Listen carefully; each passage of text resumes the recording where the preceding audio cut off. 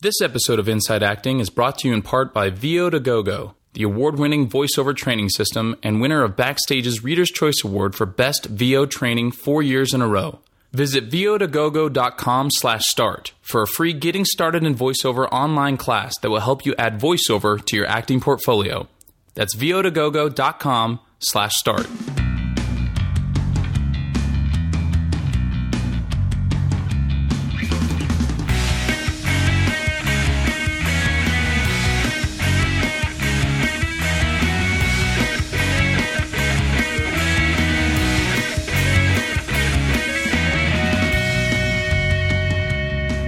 Hey everybody, welcome to episode 131 of Inside Acting. My name is Trevor Algatt. And I'm AJ Meyer. And on this podcast, we interview actors, writers, directors, producers, agents, managers, casting directors. And as we've always said, we started this podcast because we're looking for the answers, not because we have them.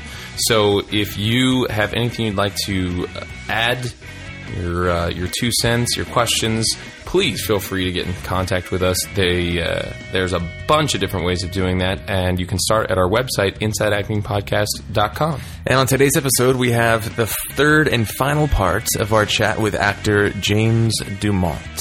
And can't wait to bring you guys more of this. This third part of his interview, Cesar just said to us, he said, guys, this is so good, I really can't cut a lot, so... it's a longer interview, so we're going to be kind of shrinking down the bookend sections and just letting ourselves kind of soak in James's wisdom. Soak in his glory. This is weird already. Yeah, it's going downhill. Quickly. Stick around for that.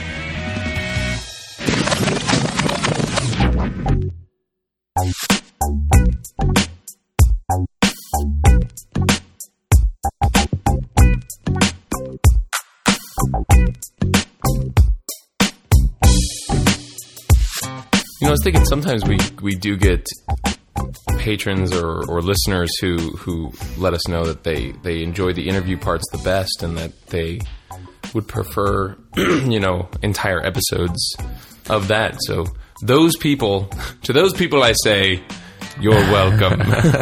Here you go. Here you go.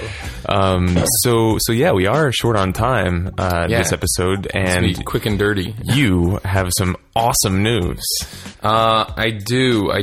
Yesterday, the offer for Heathers came through. As I have mentioned on the podcast before, it is going to Off-Broadway, and they offered me the same role as before and covering 3 of the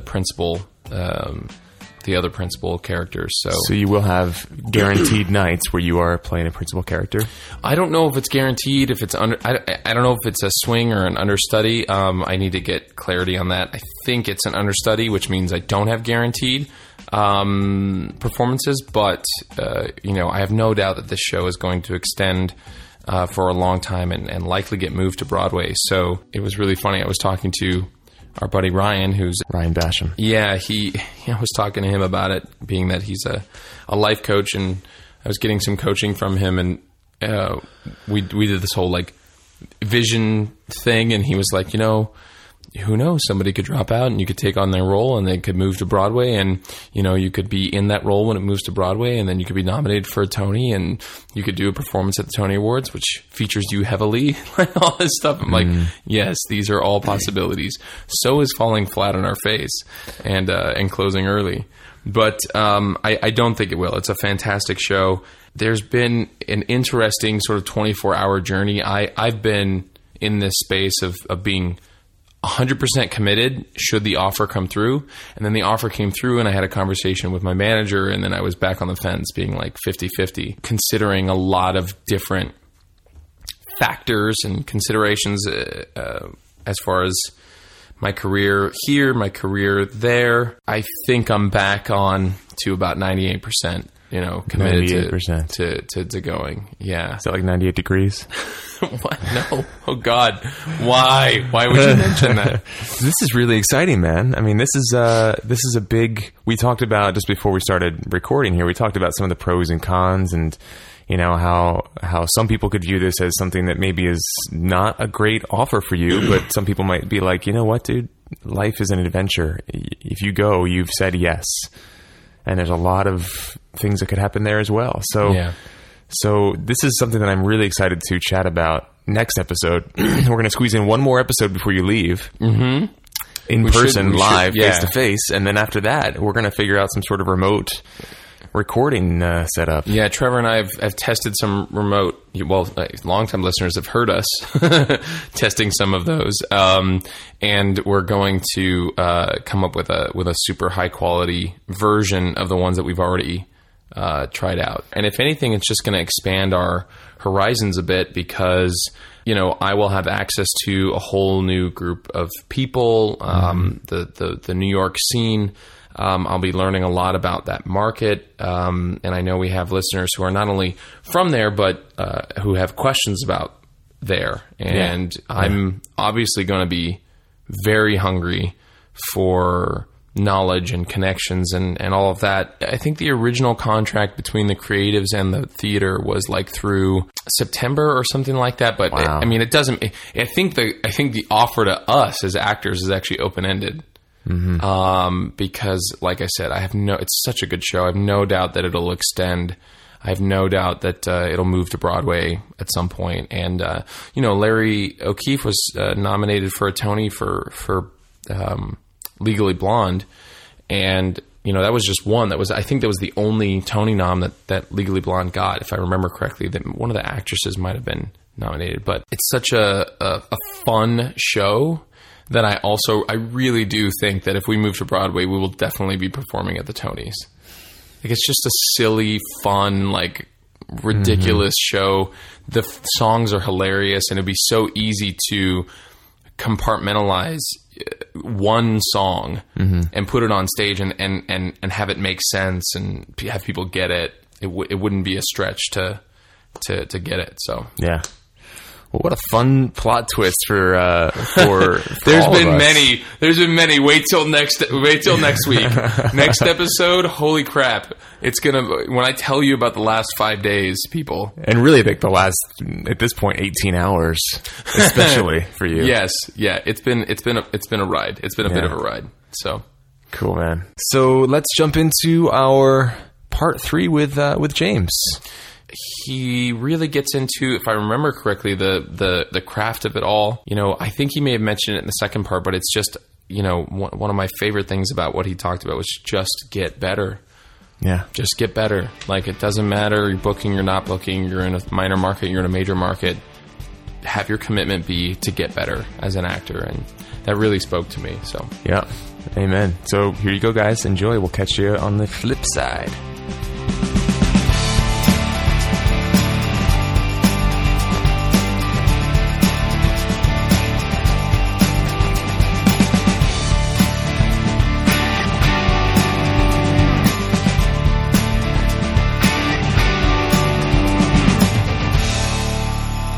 And one of the things was auditioning was not my deal.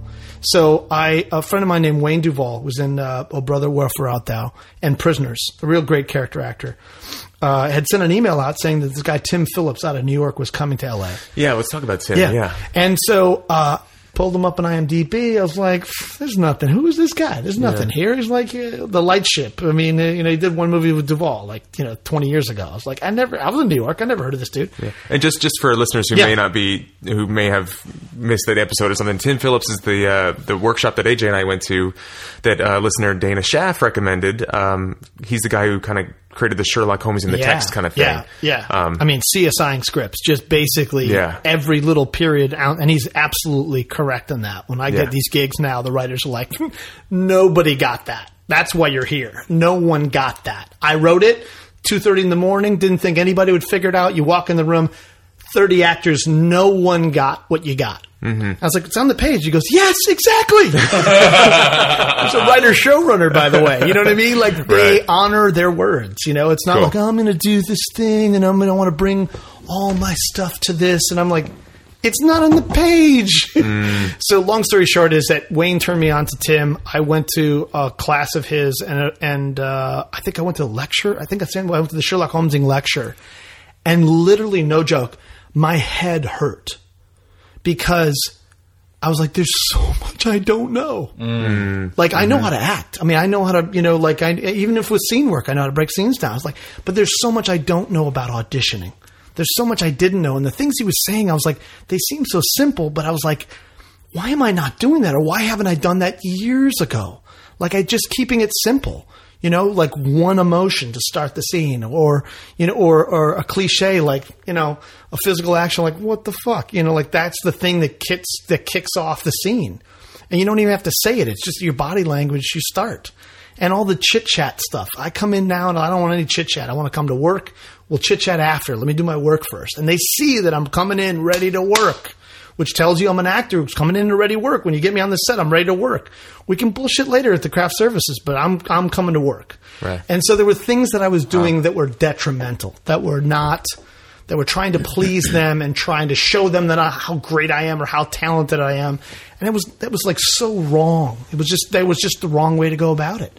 And that's what I was like, wow, I looked back at all these opportunities that I had getting in front of certain casting directors and certain directors and stuff. And they must have looked at me like, what are you doing? I didn't write that at all. Because my thing was like, oh, let me show you my interpret. I'm going to bring my spin on this that no one's going to do. And it was not even remotely close to what it was like.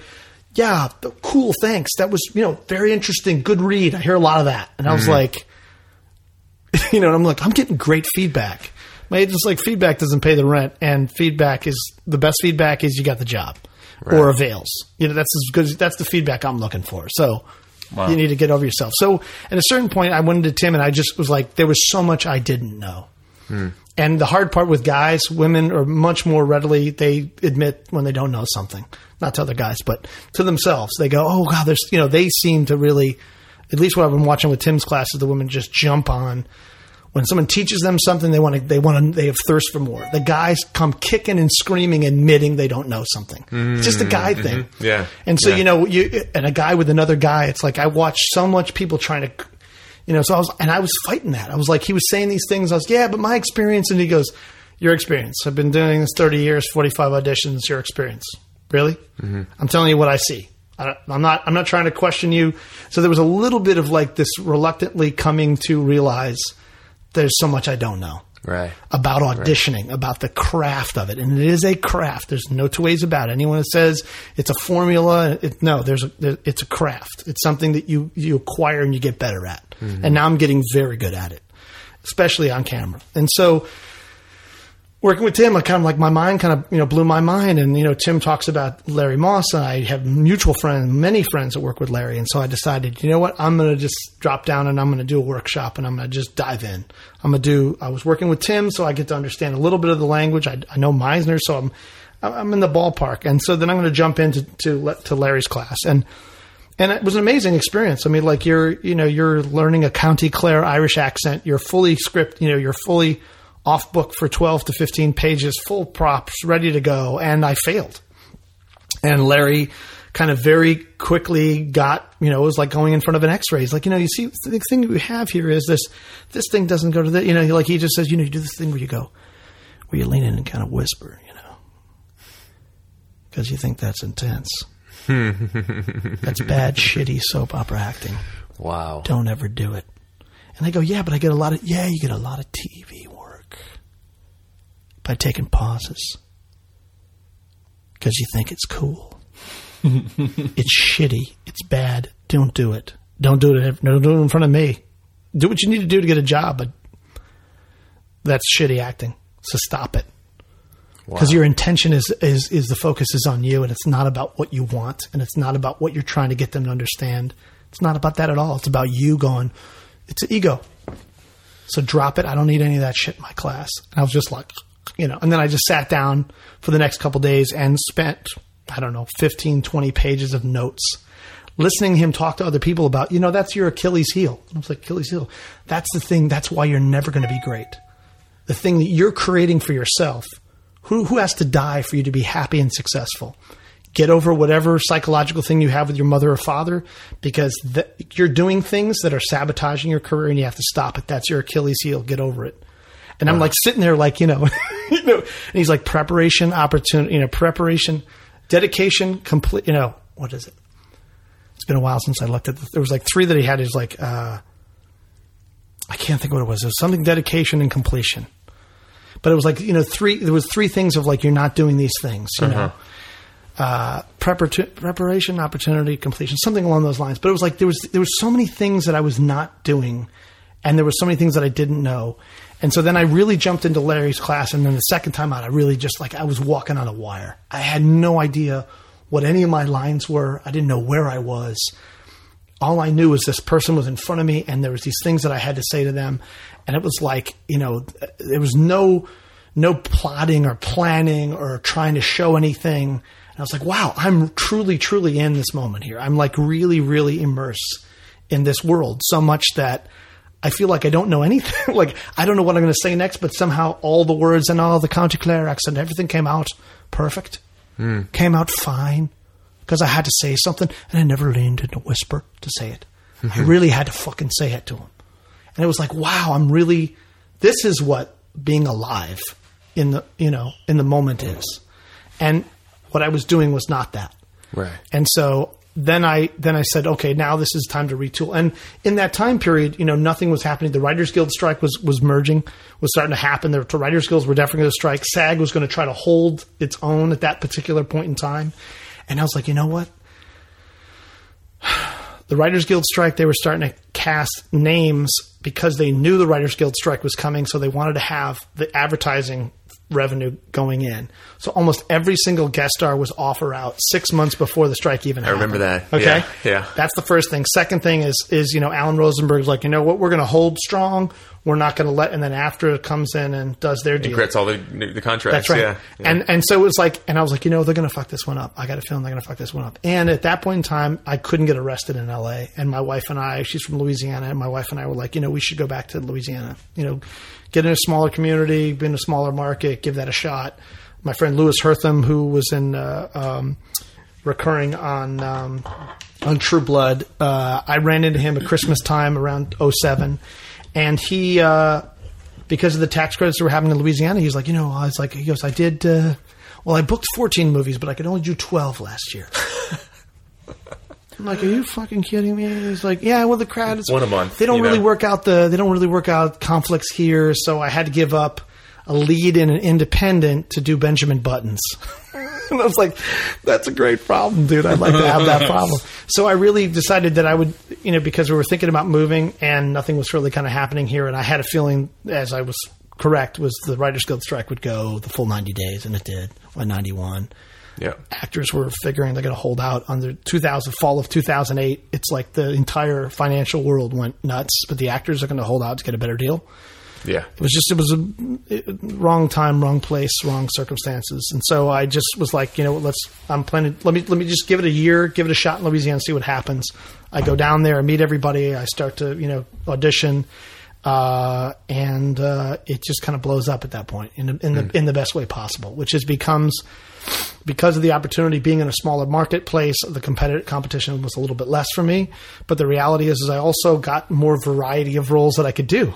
Whereas here, there's that guy that does the New York guy. That's the guy that does New York. That's all he does. He does New York. There's the Boston guy, or there's the cop, or there's this guy, They have 10 guys that down there. It's like I could do New York, I could do Boston, I could Chicago. I had more of a variety, in a smaller marketplace. I was able to kind of creatively do things. I was took over for John Goodman as a lead in the movie where I'm the governor of Louisiana. I mean, when does that get? I mean, not a great movie, but when does that happen? When are you doing 112 scenes and you're working with Eric Roberts and Billy Zane and you're the governor who's have prostitutes and you're dodging bullets, and I mean, when do you get to do that? Yeah, and that's where I kind of the point that I'm trying to get to is that LA is the Super Bowl.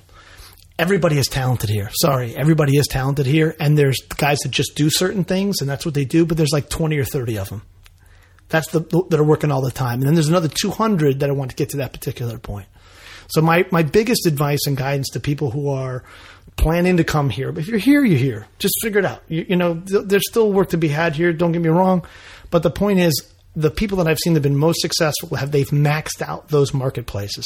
They've maxed out every Law and Order you could possibly do in New York.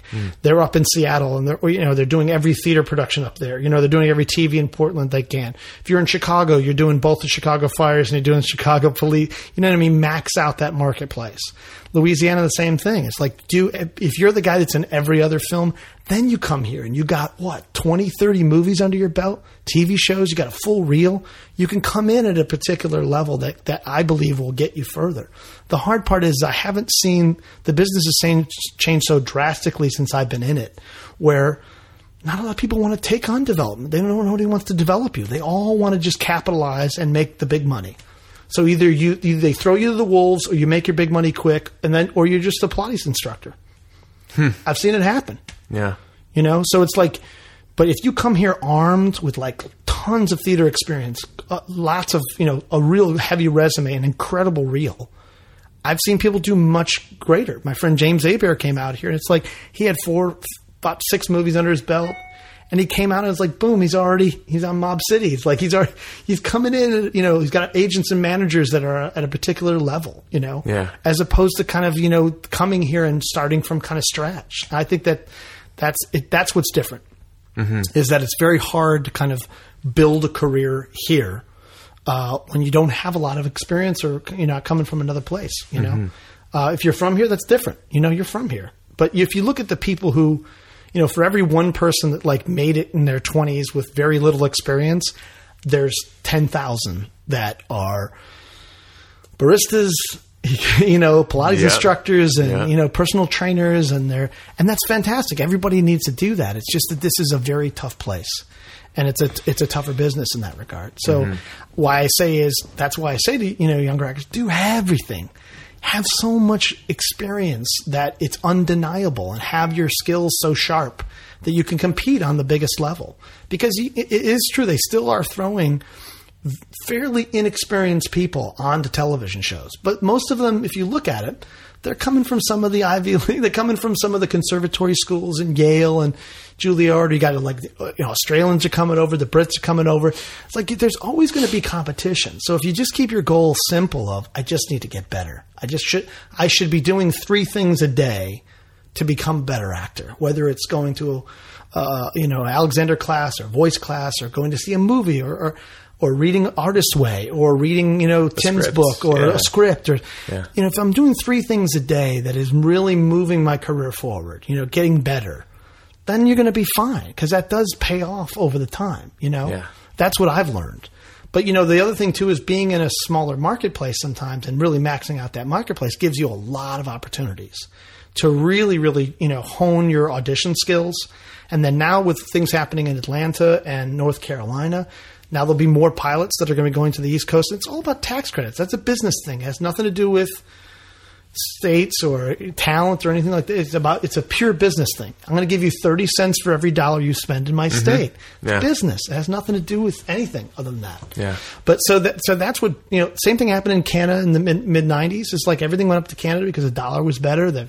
You know what I mean? So they're always going to make those business decisions which the actor doesn't have any control over. Right. But go to a marketplace in which that you can really, really grow and maximize. And they are in Boston and Chicago and Seattle and New Orleans and Atlanta. Those are places you really can cut your teeth and really build up a great deal of experience. And then you got some money, and then you got some reels, and then you can go to New York or LA. You know what I mean? When you come here, you're coming here at a particular level. The playing field's a little bit different. You know what I mean? You can come in at a higher level, but the reality, what you don't want to do is you don't want to get here prematurely in front of a major casting director, which I've made the mistake.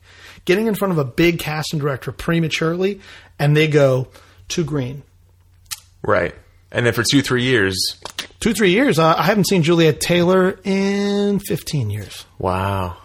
But I got in front of her because I had these great reviews in the New York Times. I got in front of her way before I knew what the hell I was doing. Yeah. So, she kept bringing me in for a couple of things. But then after the last thing, I was just, if they're looking at, everybody's reading the same material.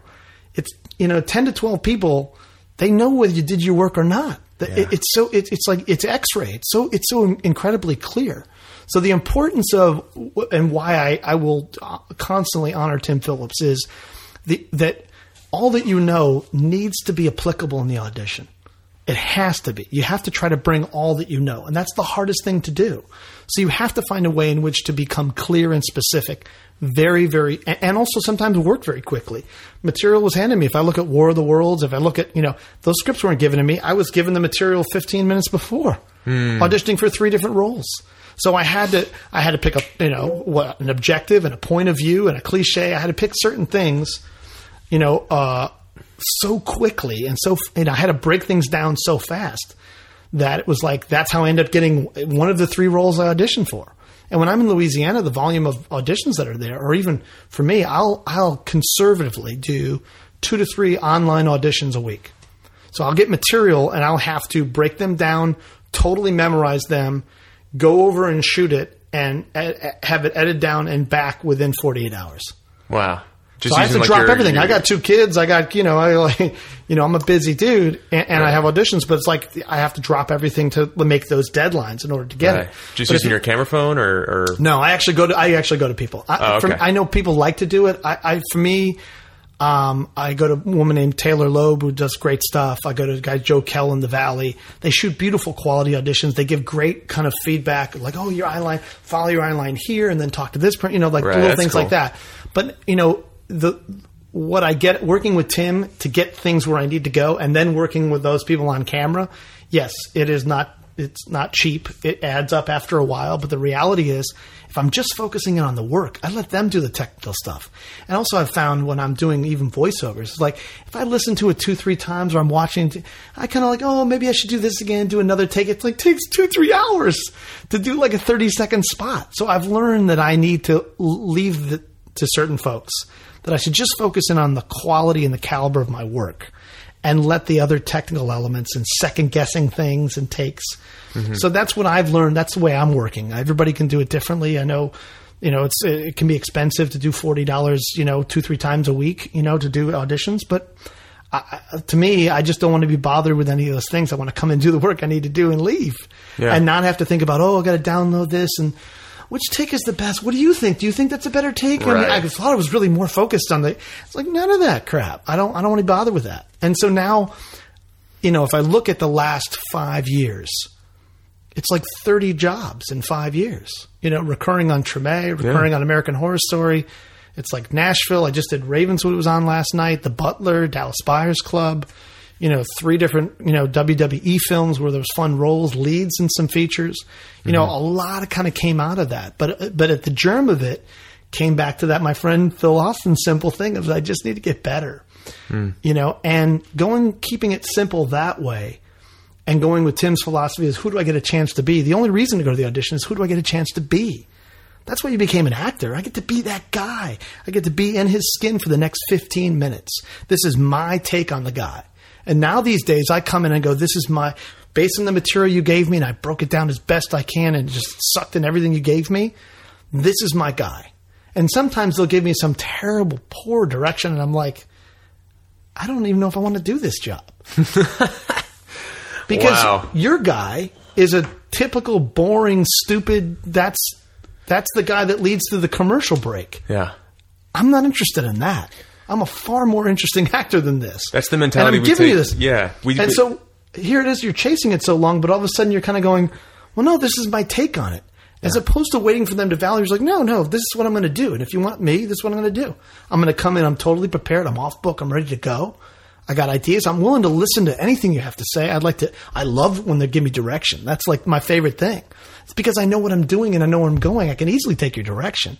But if I'm coming there half cocked and I don't know the words and it's not in my body and I don't know who this person is and I haven't brought myself to it, how are you ever going to get a gig? And so 90% of the time when I come in there, I go, this is what I'm going to do.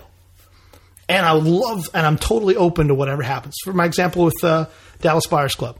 Yeah, let's talk about that. Jean-Marc is a very, very tough, specific French-Canadian director, of which a word, a pause, a breath. He's like, too much. Pull back, less. Wait. So I went into my callback for Dallas Buyers Club for the father, Jared, playing Rayon's father. And I was working on Treme, and I had to catch a plane.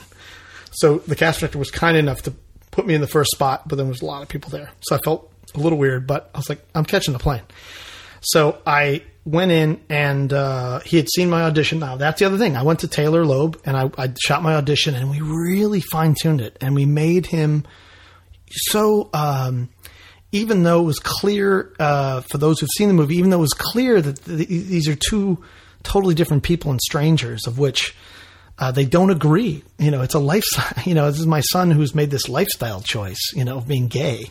I was like, right. And gay and wants to be a woman. It's like, this is so foreign to me.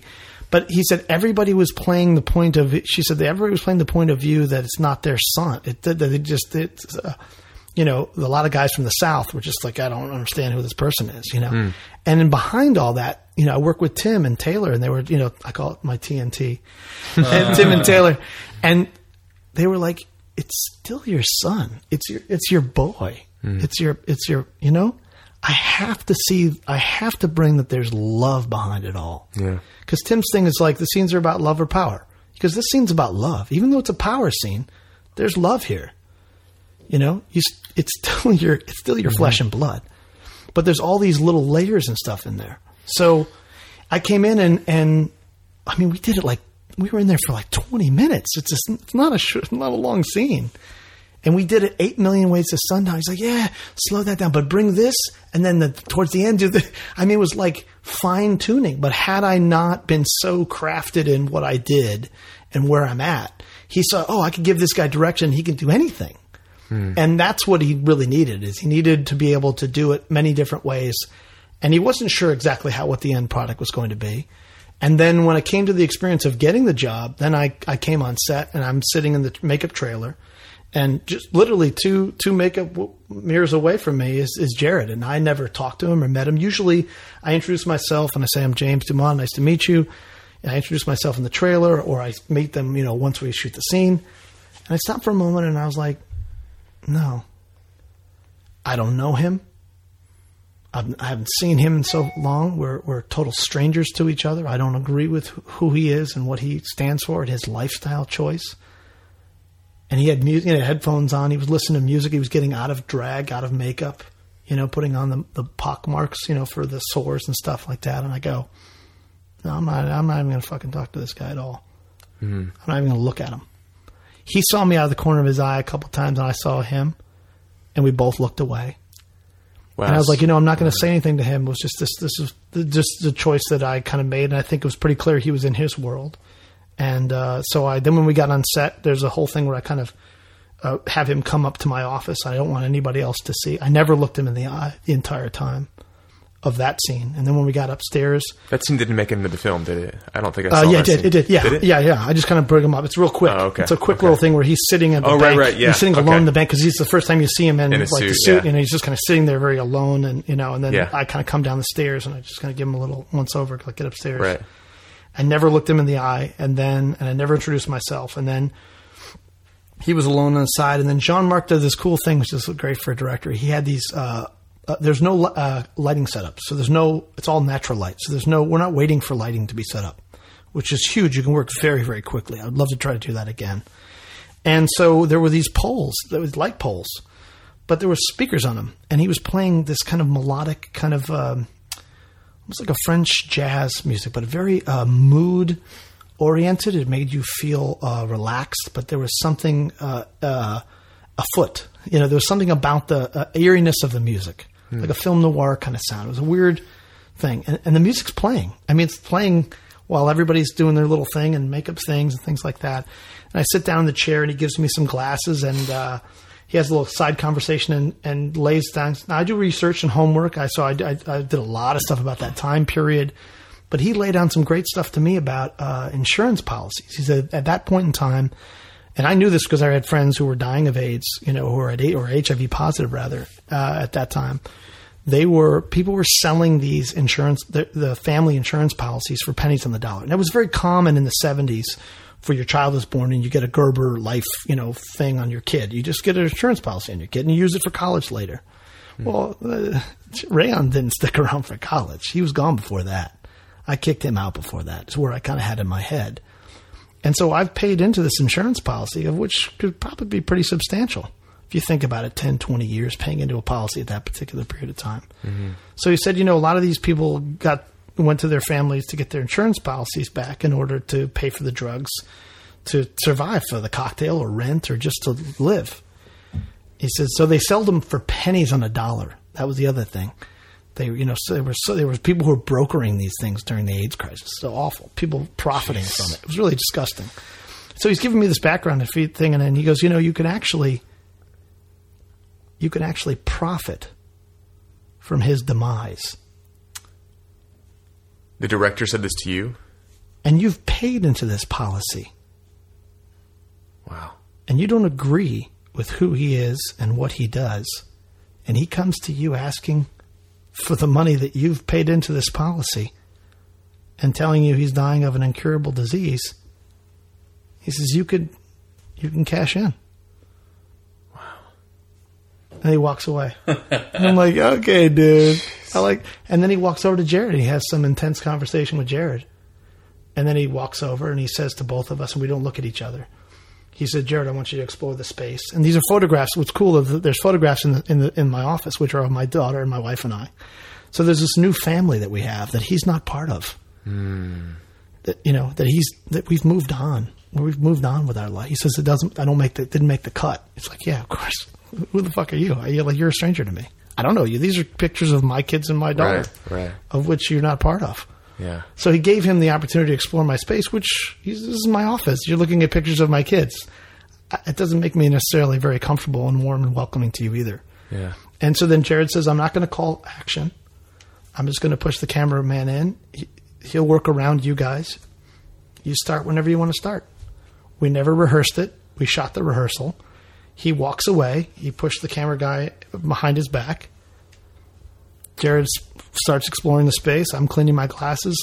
Scene starts. And he goes, that was great. I said nothing to Jared. He walks over, says something. The director says something to me, something to Jared. He goes, let's do another one. Let's do another way. We did it like 20 different ways. And some of them were I'm crying, he's crying. He goes, we got what we want. He goes, now I want you guys to improv, make up stuff. How's mom? You're a disappointment to me. You've been dead to me since the minute you walked out the door. He goes, of course you have AIDS. You deserve it. You should die. He goes, I'm not giving you a dime. I said, finally you walk in. I mean, like these things that we say to each other, which were just so painful. And then we go the whole other way. It's like, my boy. Right. It's like, Raymond, I miss you, son. And he starts bawling. And I'm bawling. I mean, like literally we just, we just left it all. I mean, I was so fucking spent by the time we were done. And then we get up to leave, and then we look at each other, and he's like, who are you? Jared goes, who are you? And I was like, who are you? And we finally had this moment of like, what the fuck? Like, where did you? He doesn't know. He's thinking like, a guy probably local actor. He's doing community theater or something. Like, he had no fucking idea. Like, that I'm throwing down the gauntlet here. Right. And I didn't know him. So he's throwing down the gauntlet, and we walk over, and there's just people just distraught, and they were looking at the monitor, and there's people crying and like handing out tickets. I mean, we just blood on the floor. I mean, we just fucking laid it down, and he was feeling like, he said later on, when he did that scene, he felt like he was going to be fired the minute he did the first scene. Like, okay, let's replace this guy because he fucking sucks. And I'm like, are you kidding me? That first take was fucking magic because you didn't know what I was going to say. I don't know you. You don't know me. I mean, it was just like, it was this incredible circumstance. And then now we've become friends, and he's invited me to 30 Seconds to Mars at the Vol. I go to the theme of the Chateau, and, everybody's talked about the scene. It's the scene. Jennifer Garner's like, that's my favorite scene in the movie. Everybody's like, that scene is fucking hard. It's the quintessential him and his most vulnerable. And they're talking about they're submitting that for his Oscar contention. I mean, it's like, it's like moving in that direction. But then the fun part is I see him at the Chateau and the party, and he's like, he goes, how great was that? I mean, we're like two kids, like that was, I mean, it was like he hugs me and he's like, it was magic. He says, my dad's here, and I didn't realize like he has been estranged from his real father, which is a whole other, whole other, he personally got a whole other thing going on. And I'm just like, I kept thinking, oh my God, I'm way too young to be your dad, but I'm your dad, but I'm your artistic dad, like we're, you know what I mean? And the fact that And he hasn't seen the movie. That's the other kicker. Yeah, he doesn't watch. He's been so generous to me and kind. I mean, he's been cool that way. But then I'm like, wait a minute, this guy's being extending himself to me, actor to actor, artist to artist, on the work, on the pure work, the magic that we did together then, not the final product. And he's also hearing all these amazing things from other people, which makes him even cooler. You know what I mean? He's already like badass, rock star and amazingly talented. But it was just like, so that was my kind of, that, and it's to this day, every time we see each other, he's like, it's like we have that thing. It's our thing. That's so it's cool. beyond intimate kind of, sex scene. It's like, it's the two raw, men, pure, in a most, stack the deck situation, and then we did the fact that we did it at 8 million ways to Sunday. I mean, I was like, please, DVD, please put in those deleted scenes, because like some of that stuff was just painful. It was just, and then at the end of the day, I was, like no one.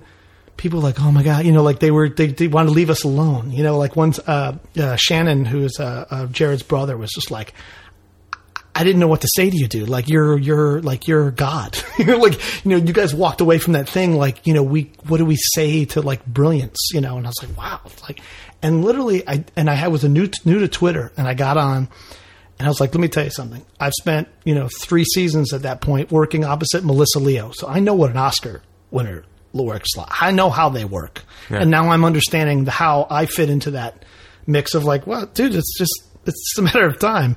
It's just a matter of time, because now I know what's expected, and I know the caliber of commitment that people do. And Tim has taught me to come, that he learned from Duvall, which is come with a sense of play. Like if you do all your homework, then you can let your homework go when you get on the set. And you can literally just, as we did in Larry's class, just be there and be present and open to whatever's going on. But if you don't do that work at home, you can't come with a sense of play. You're coming with a sense of like, well, what's my desk going to be like? And, like, oh, this costume's really tight, Right. What do I do with my hands? Am I sitting or standing? None of that. You're if you come with a sense of play, that's what the best do. That's what the best do. Pacino, same thing. Like, we have a scene that never ended up in Ocean's 13. It was like he came in the room, he walks by me with his tuxedo and things, and I'm like, it's Pacino, And then I was like, dude, it's fucking Pacino. You're an actor. Bring your stuff. It's like, I got over that thing for like 30 seconds, and then it's like he's coming to play. He wants to figure out the room. He wants to figure out the stuff. He's going to come over and talk to you, which is not scripted or anything. It's like, be ready for anything. Be ready for that. And so that was my experience with Dallas Buyers Club, and very similar with The Butler too. So coming in with Lee Daniels is like I auditioned for the movie previous to The Butler that Lee did. I can't think of it off the top of my head. I think Matthew McConaughey was in that movie as well. But whatever the case is, I was a second choice for his movie, and I was far too young to be John Cusack's uncle. Here we go again. Like Cusack and I are 2 years apart. Like, Jared and I are 4 years apart. It's like, what is this? So I when I went in to meet with Lee, he was in pajamas because he was doing locations and stuff, and he takes naps and things. So it's a little disconcerting to be auditioning with a guy who's in pajamas. And he's like, oh no, he was your second choice for the thing. And she's like, oh yeah, I remember who you are. And the first time I had met Lee in the audition for this other film, it was like, I was ready, prepared to do this whole scene. But in the back of my head, I kept thinking, I'm too young for this thing. I'm too young for this thing. I was like doing that stupid little inner actor voice thing that was not, but I still did good work. But it was like, he then said all these amazing kind of different things. And I wasn't ready. I was not ready for whatever was going to happen. You know what I mean? Like I was thrown by comments. I was thrown by his straightforwardness, or I was thrown by certain things I was just thrown by. And it interrupted the way that I worked. And had I not been so thrown, I think I might have gotten the role. But then when I went in for The Butler, I was like, oh no, I'm not letting that happen again. You know what I mean? Like Lee Daniels can get up on the table and he can take a shit on this table, and I'm not going to let that interrupt my work. Like he can set himself on fire right now, and it wouldn't matter to me, because I'm like, I'm ready. I'm coming to play. I'm ready to work. And so that's one of the things that, like, even in the audition, I'm still coming in with a sense of like, this is an exploration and we're ready to kind of do this, you know? And so from that, you know, Lee gave me directions, less, and pulled it back. And then he finally got exactly what he wants. He's like, look, there's a lot of famous people in this movie. And he's like, I can't really guarantee. And I was like, well, seems like you got a lot of famous people already. Maybe it's time to hire some people. I was like, I don't want to be your second choice again. I mean, I was like really bold of going like... That's a powerful place to come from. It was a powerful place, and I was like, well, here's the deal. Yeah. I was like, dude, I'm not going to come in here second fiddle again. I'm like, I'm not going to come in and do... I did all the work you needed to do. And he's like, well, there's a lot of famous people. I was like, yeah, you got all the names you need. I was like, now it's time. I was like, you know, maybe you guys said, maybe, and that's what I said to him. I said, maybe this time I'm your first choice. Wow. And he goes, maybe. You know, and then I walk out. You know what I mean? I'm like, I'm not there to please or be validated by them. I'm, you know, but that because I was so thrown the first time. This time around, I was like, nah. And that's the thing with acting is like there will be another opportunity. You know, unless you really, really blow it, there's going to be another one out there. And in LA, the volume of auditions that are happening, they don't always remember how bad that last audition was. Right. But if it wasn't as good as it could have been and you have another shot and get in front of them, yeah, Tim Phillips, audition for your career, not the job. Right. There's half the time it's physical or political, so you're going to get bopped out because you look like the ex-husband of the writer. Forget it. Or my cousin's going to play the role because I want to put him on the show. Or that person's come in 8 times. We finally want to put him in something. It's like half that time you can write it off for physical, political, but the other 50%, that's in your court. That's your chance to come in and put your stamp on it. Say, this is what I'm going to do. And I show people in my audition that I'm totally prepared. I'm open for whatever direction's happening, but I have a sense of. But I'm not going to give it all to you. I have a sense of what I want to do. Yeah. So it's like that kind of gives you a lot of, you know, you have a problem, then I'm coming up with a solution because I've figured out I'm not coming in with more problems or questions.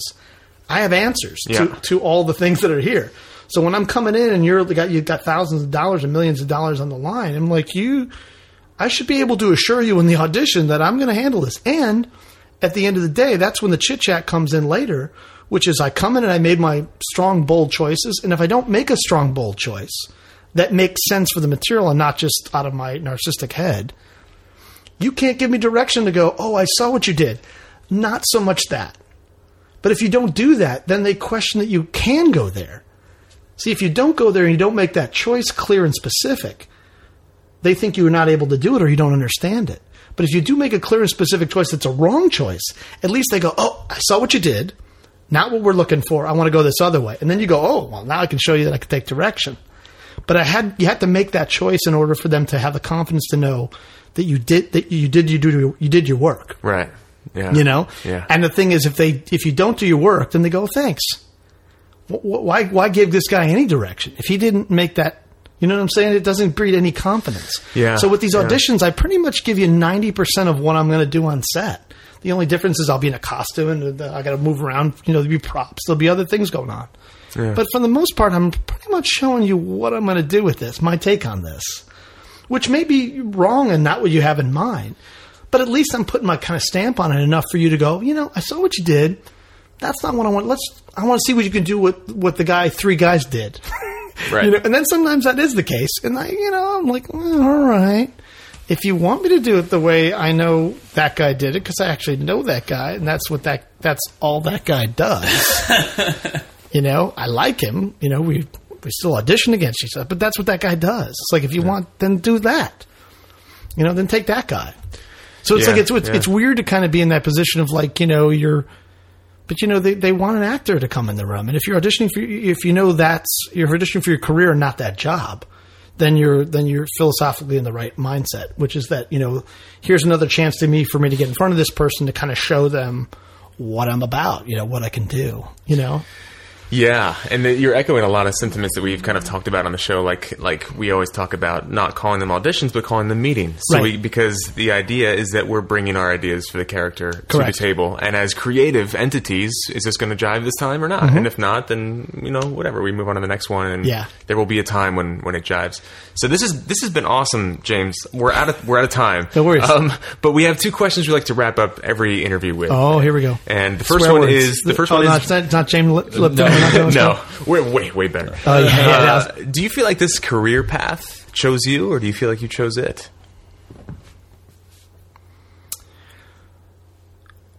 I think I chose it. I think I chose it, and I didn't necessarily know at the time. I think I really banked on talent, like being the thing, not realizing that everybody's got some sort of talent. Yeah. So I think it's like, but it's unfolded in a way that I'm quite pleased with. But I think there were times where I just kind of like, shit, it's just not going the way I thought it would go.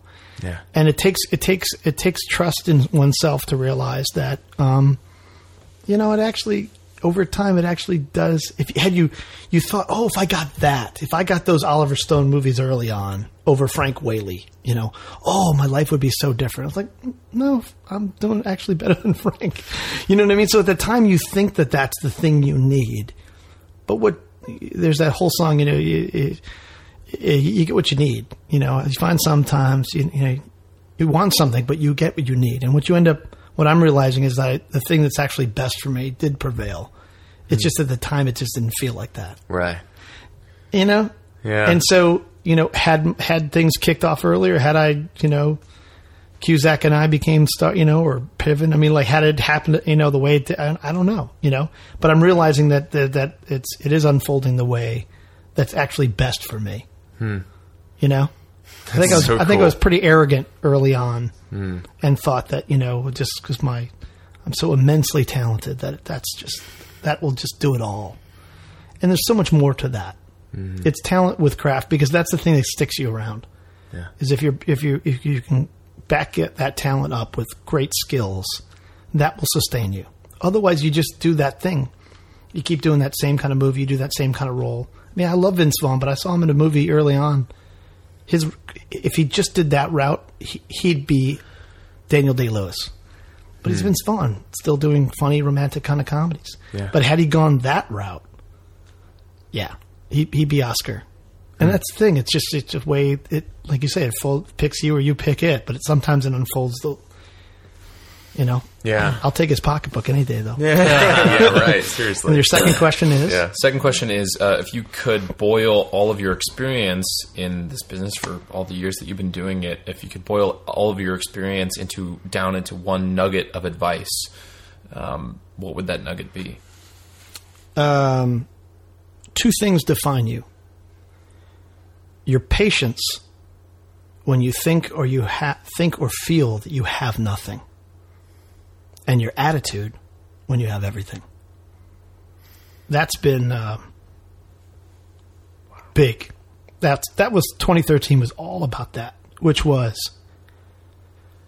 times where I felt I was really not patient with myself or the people around me.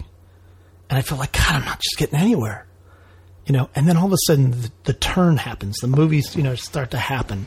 And they're coming out and they're like succession of stuff. It's like Treme and American Horror Story. Like it's boom, it's like falling in. And my attitude is so grateful and humble. You know what I mean? To be the guy early on, the Bobby, where you're arrogant and you're just like, I'm entitled. The world owes me, To be like, oh my God, I'm so honored that I get to do this. You know what I mean? Like I'm so appreciative of the journey that I've had.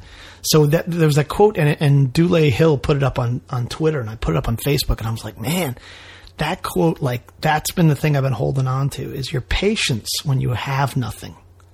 Or you think, and I add that you think or feel, because there's times you feel like you have nothing or you're not getting anywhere, But then when you get somewhere, it's like, what do you do with it when things are going really, really good? Yeah. Do you like, I have a friend of mine who's, he's like, oh yeah, I'm in this movie, That's the way it's. Yeah, everybody's figuring it out now. Here I am, right? Mm-hmm. Told you. And I was like, that's not it. That's not true. To me, that's not the true mark of what all the work was for. Was to go that you're entitled to it, that you're vindicated in that way. Yeah. So for me, it's like I'm so and I get I'm not invited to certain go. I'm getting my punches of like, dude, you got 2 scenes in a movie. Well, who cares? I'm like, who cares? Like, this is big. I'm in 2 movies. Like, it's big. So, but my attitude is humble and graciousness and appreciation and. But it's very interesting how I've watched people over the years that's the thing that's done them in. Is that when things were going really, the one girl it's a perfect example. The movie where it was like a big thing where everybody's in the woods, and it was like it became like a cult thing. The Blair Witch Project, right? The poor girl from Blair Witch Project. She gets the Blair Witch Project. It becomes huge, independent thing. I think she got into the trades or something. I think she went down to backstage. She gets on Jay Leno. She's like, you know what? I knew this was always going to happen to me and things like that. And she goes, I've told these agents they should have signed me years ago. Should have been. And she gets on, and it's all like just, piss and vinegar and bitter, and she's gone. Yeah, gone. So it's like, it's very interesting how, so just love and appreciate kind of where you're at, it's a day-to-day thing. Everybody, it's a marathon. It's not a sprint. All the sprinters wear out at a certain point. So if you really, really, really can't not do anything else in this world and you have to do this, you know what I mean? Be patient because you're going to get where you need to go. If you really, truly, really love and appreciate this, for the process that it is. But if you're a sprinter and you just make a thing and you just do this, there's lots of sprinters that are all over town. They're everywhere. So the marathoners are the ones, if you look at these Oscar contenders, these people, they're all 50s, 60s-year-old, they've been in the business like 30 years. Half their lives have been dedicated to it. Even some of the younger actors, like the Jennifer Lawrences, Leo DiCaprio was doing commercials at 6, 7 years old. Yeah. You know what I'm saying? Yeah. Even he's a journeyman, Yeah, and you meet these people, and you... I've met some of these people, and I find that the thing that they all have in common is they're all the most gracious, humble, generous people. They're the first person... The real good ones are. Yeah. The real good ones. The 2 Toms and the 2 Stevens, I can tell you, they are. They're like that. And they know that they're like... I can't believe I get to direct this movie. I mean, Spielberg is like, wow, this is so cool with all the stewardesses and I'm like, who are you, dude? You're like, but he's like, there's that excitement and that appreciation. So if things are all going well, like, what are you doing with that? Like how, you know what I mean? Mm-hmm. They had Make-A-Wish kids on the set of Catch Me If You Can, and those kids were not going to live to the movie being released, but they used their fame and thing to allow those kids to have that experience. Yeah, so see, that's really... So here, everything's going well for them. And, you know what I mean? To be able to use your fame and thing that way as opposed to a Kardashian wedding, you know what I mean? Like it's, you know what I mean? That's what it's about. Yeah. And it's hard to navigate through that. But I think that, the 2 things define you. Your patience when you think or perceive that you have nothing, and your attitude when you have everything. When it's going well, and do you reinvest? Because I felt I had nothing in 2007, 2008, for sure. I felt like I just did nothing. And so I reinvested and look, 30 projects later, it does pay off, So if the good guys do win. If people want to find out more about you, connect with you online, Twitter, Facebook, all that. I'm actually an open stuff. Facebook guy. I don't have a fan page, even though I've been told I should have one. But I like Chickless he opens us up life too. I do the same thing. So I'm on Facebook, James Dumont. Cool. Twitter is James K. Dumont. Cool. I have a friend who's been kind enough to build a website for me, but it just takes a long time to do it right. Okay. So I'm that's in the process. But jamesdumont.com is locked up, but there's no way to reach me that way. So Facebook and Twitter is good. And it's good. Just so it's good to have mutual friends before you. Let's have a few mutual friends when you do that friend request. It's right. Really, we don't have anybody in common at all. Let's find out who some of my friends are first, friend them, and see. Butter me up a little bit you know before what I mean? Like 2 or 3, and it depends on who they are. If there's some, I've had some, one mutual friend, but if we have no one in common, I think it's odd for me. Hey, let's be friends. Yeah. I don't know you at all. Yeah. So that's my friend request. That's my first question. Yeah, and Twitter. I love to have more Twitter followers. I think it's a great way to kind of reach people and be quick, and because everybody's running around, and I have Twitter follower goals, so I'd like to give more Twitter follows. So James K. Dumont. And I always answer questions if I have time. I'm always big on giving. I give lots and lots of advice to people for free because people help me in that way. So it is a paying forward, and I'm always open to, within reason. I'm not going to be recommending you to my agents at this particular point without knowing your work or seeing your work and not feeling it's really there. Right. But I ask advice. But, my big ones are Tim Phillips for auditions and Larry Moss for both those books, and both those teachers are alive. So jump on them while they are. Yeah. The great ones, the Wynn Handmans are still around, but the Meisner's gone. The other guys are here. So grab them while they're here. Yeah. Pay the price and put it on a credit card and pay it later. Just do it because they have a lot to offer. Right on. Awesome. Cool. Well, James, thank you so much for taking the time to sit down and share your journey with us. I mean, this has been really, really fascinating. Cool. And I can't wait to see what's ahead for you in 2014. It's going to have to be really good. 2014 has a lot to answer for sure. Right on. We shall see. Cool. Well, thank you again. Thanks again. Yeah.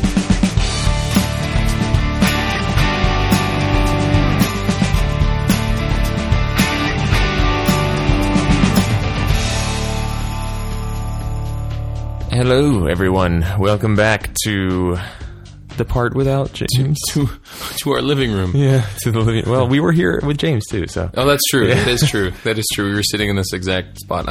You were sitting where he was. Yeah.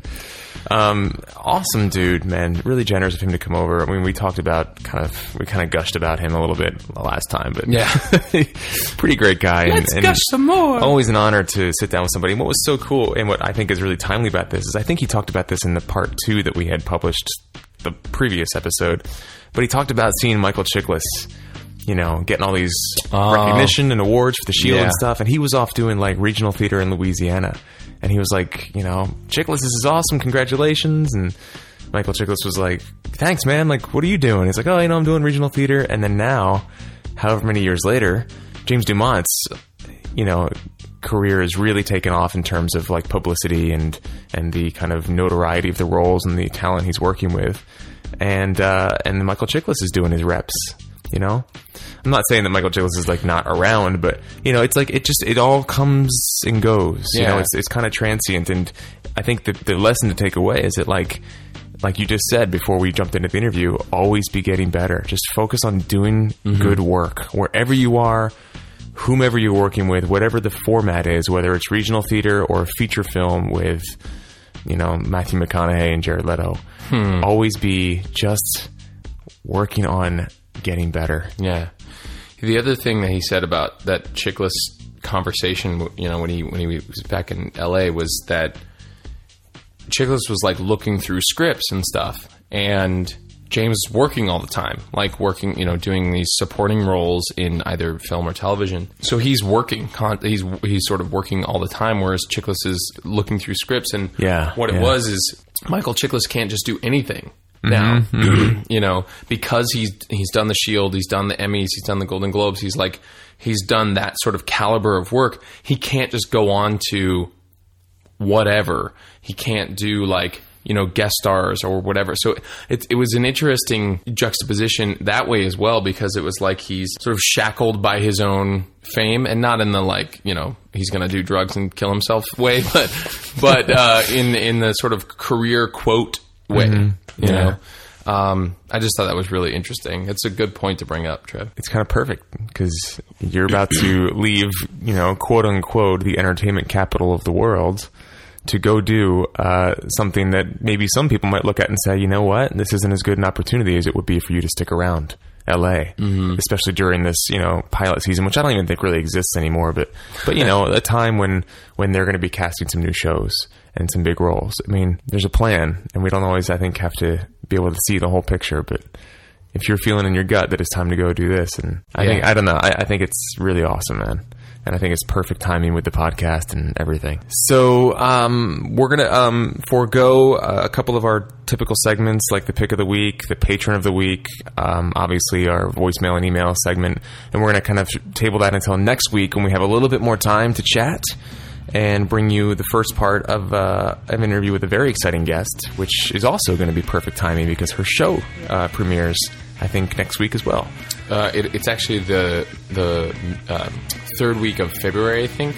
So I think what will happen is we'll release her 2 episodes, and then her show airs. Yeah, okay, cool. It's kind of perfect. So we can kind of help build the buzz a little bit.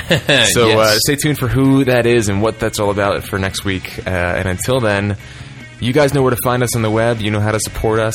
If you don't, get started at our website, InsideActingPodcast.com. We'd love to hear from you and have your support and have you tell your friends about us. And I think that about does it then for episode 131. Wow. Yeah. For our production team, Jen Levin and Cesar Gamino, I'm your co-host, Trevor Algatt. And I'm, hello, where did this voice come from? And I'm AJ Meyer. We'll see you next week. And in the meantime, New York, a hell of a town. The Bronx is up, but the battery's down.